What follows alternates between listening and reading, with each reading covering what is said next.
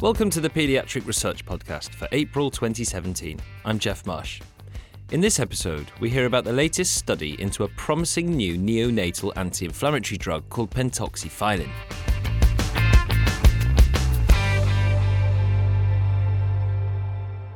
Neonatal sepsis is a common cause of mortality in newborns. Often, it's the inflammation in response to the pathogen rather than the pathogen itself that causes the most harm to the sick patient. Neonatal inflammation is currently treated with corticosteroids, but they come with a whole host of long and short-term side effects. One promising alternative anti-inflammatory agent is a phosphodiesterase inhibitor called Pentoxifylline. Esther Speer, a paediatrician specialized in neonatology from Stony Brook Children's Hospital of Stony Brook University, New York, has recently published a paper in Pediatric Research detailing an in vitro study using cord blood from healthy term neonates, adding to a building body of evidence that pentoxifylline is a promising alternative to corticosteroids. When does neonatal inflammation present itself, and why is it so dangerous? Neonatal inflammation can happen if there's any exposure to infection, antenatally or postnatally around the time of birth. One route would be sending infection transvaginally before the baby is born, so there will be intrauterine infection. Babies exposed to intrauterine infection when they're born, they might develop what is called early onset sepsis, which is in the first 3 days of life. And neonatal sepsis is associated with a high mortality and morbidity, even with potent antibiotics. Yes. An estimate is certainly worldwide, there's about 1 million newborns dies every year in the first month of life due to severe infection, which is called sepsis, which is bloodstream infection or severe pneumonia. That happens despite of antibiotics. And so what role does the inflammation play in that pathology? Trying to overcome the infection, killing the bacteria that's invading, the immune system gets activated, releases a whole host of inflammatory factors, cytokines, and those then make the patient unstable. They cause, like for instance, a fever reaction. This is the interleukin-1 beta, tumor necrosis factors, another factor that really spurs the inflammatory response. It causes all the cardiovascular instability, they get hypotensive, have capillary leak, vascular leak. So this is what makes the patient unstable. And currently pediatricians administer corticosteroids to sort of bolster the antibiotics to treat neonatal inflammation. What's wrong with that? Well, corticosteroids are really the only potent anti-inflammatory medication that we have available right now. What is wrong with that? They have a lot of side effects, both short-term. It causes high blood pressure, glucose intolerance, and high blood sugar. It can cause gastrointestinal symptoms, including intestinal rupture, gastric erosion, ulcer. Medium-term or long-term, it can cause growth restriction, has a negative effect on the patient's growth, especially that's relevant in a newborn or a child. And it also might cause adverse effects on brain development. And another indication where we were using this frequently as neonatologists is for the prevention of chronic lung disease in ventilated preterm newborns that have difficulty coming up the ventilator. So in the past, that was freely used by neonatologists, only then to find out a while later, some years later, well, yes, maybe we prevented some cases of chronic lung disease, but we're having higher incidences of cerebral palsy, neurodevelopmental problems. So we're buying one for the other, and of course, that is a major concern, causing long-term brain damage. So it was high time for an alternative anti-inflammatory, and one very promising agent which a few pediatricians may have heard of is pentoxifylline, or PTX. Can you tell me about that? Yeah, so pentoxifylline, it's a xanthine derivative, but it has a much better side effect profile. It's a phosphodiesterase inhibitor. Phosphodiesterase inhibitors basically increase intracellular cyclic AMP. Pentoxifylline, unlike other drugs of its class, has very benign therapeutic profile. It does not have like a cardiovascular side effects like, for instance, theophylline, caffeine have.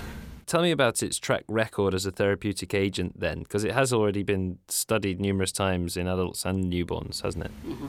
So it has been studied to some extent in adult sepsis with varying results. And recently there have been some small trials, primarily in Middle Eastern countries.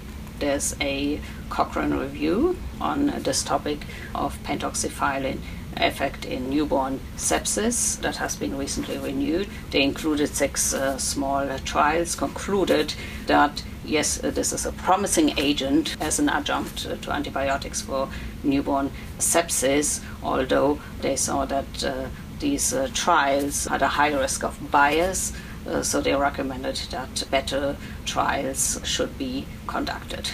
So lots of promising results for pentoxifylline then, and so you and your team wanted to further bolster some of this evidence and also just get a bit more of a deeper insight into the mechanism of how this anti-inflammatory agent works. Can you tell me a bit about your study setup? My study setup is we used newborn cord blood and as a comparison adults, because we wanted to actually understand the developmental component of this agent. Does it act any different in the newborn than from the adult? We know that there are quite a number of significant differences between newborn and adult immune system, one of which actually involves adenosine cyclic AMP pathway. Adenosine is a factor in neonatal plasma that is elevated compared to the adult, and that does increase intracellular cyclic AMP. So we know that newborns are sensitive to the cyclic AMP pathway, and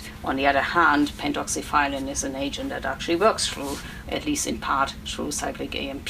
So that's why we wanted to also see the developmental component of it. So we used both newborn and adult blood samples and stimulated them in the laboratory with agents that stimulate toll-like receptors. We call them toll-like receptor agonists. These are basically bacterial molecules or molecules that mimic part of bacteria, like lipopolysaccharide. Or we use the R808, basically artificial agent that kind of mimics a quote-unquote viral infection pathway. Then compared and treated these samples with pentoxifylline and compared the two groups, and what we found is that newborn cord samples were much reduced in terms of inflammation compared to the adult. So it seems like that this agent, it works very potently as an anti-inflammatory agent in newborn and adult blood, but it worked so much better in the newborn blood, and that was very consistent throughout any variations that we did in our experiment.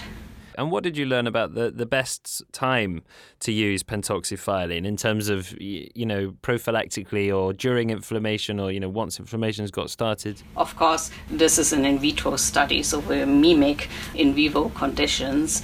We pre-incubated our blood samples with pentoxifylline, but of course this is not the scenario that usually happens in reality. Usually the patient gets sick, gets an inflammation, and then gets treated. So we mimicked that too in our experiments by either giving pentoxifylline before the inflammation simultaneously or 2 or 4 hours after. And what we found, there's still a good response even with delayed addition of pentoxifylline. It wasn't quite as strong as it was when we gave it prophylactically, but there was still a profound reduction in inflammation. So if and when this does make it to the clinic, it'll be fine to treat inflammation once you've spotted it? Yes.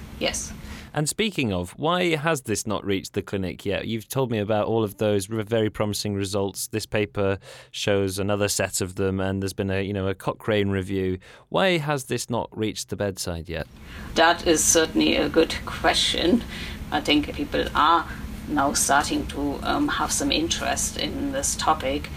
I'm not quite sure why it hasn't made it through yet. I think it's a very promising drug, and we hope we'll contribute to it. There definitely is a need for more studies.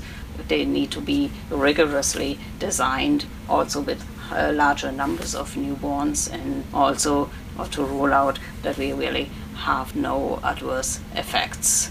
because small trials are obviously not powered to detect adverse effects. So I think we need better designed trials. One important message is we got to actually look at the developmental stage of the newborn and of the developing an immune system, which is very much in flux in the first few weeks and months of life. And this is something that has been by large or completely ignored in developing therapeutic agents. That was Esther Speer from Stony Brook University. You can read that paper in full on our website, nature.com/PR. Thanks for listening.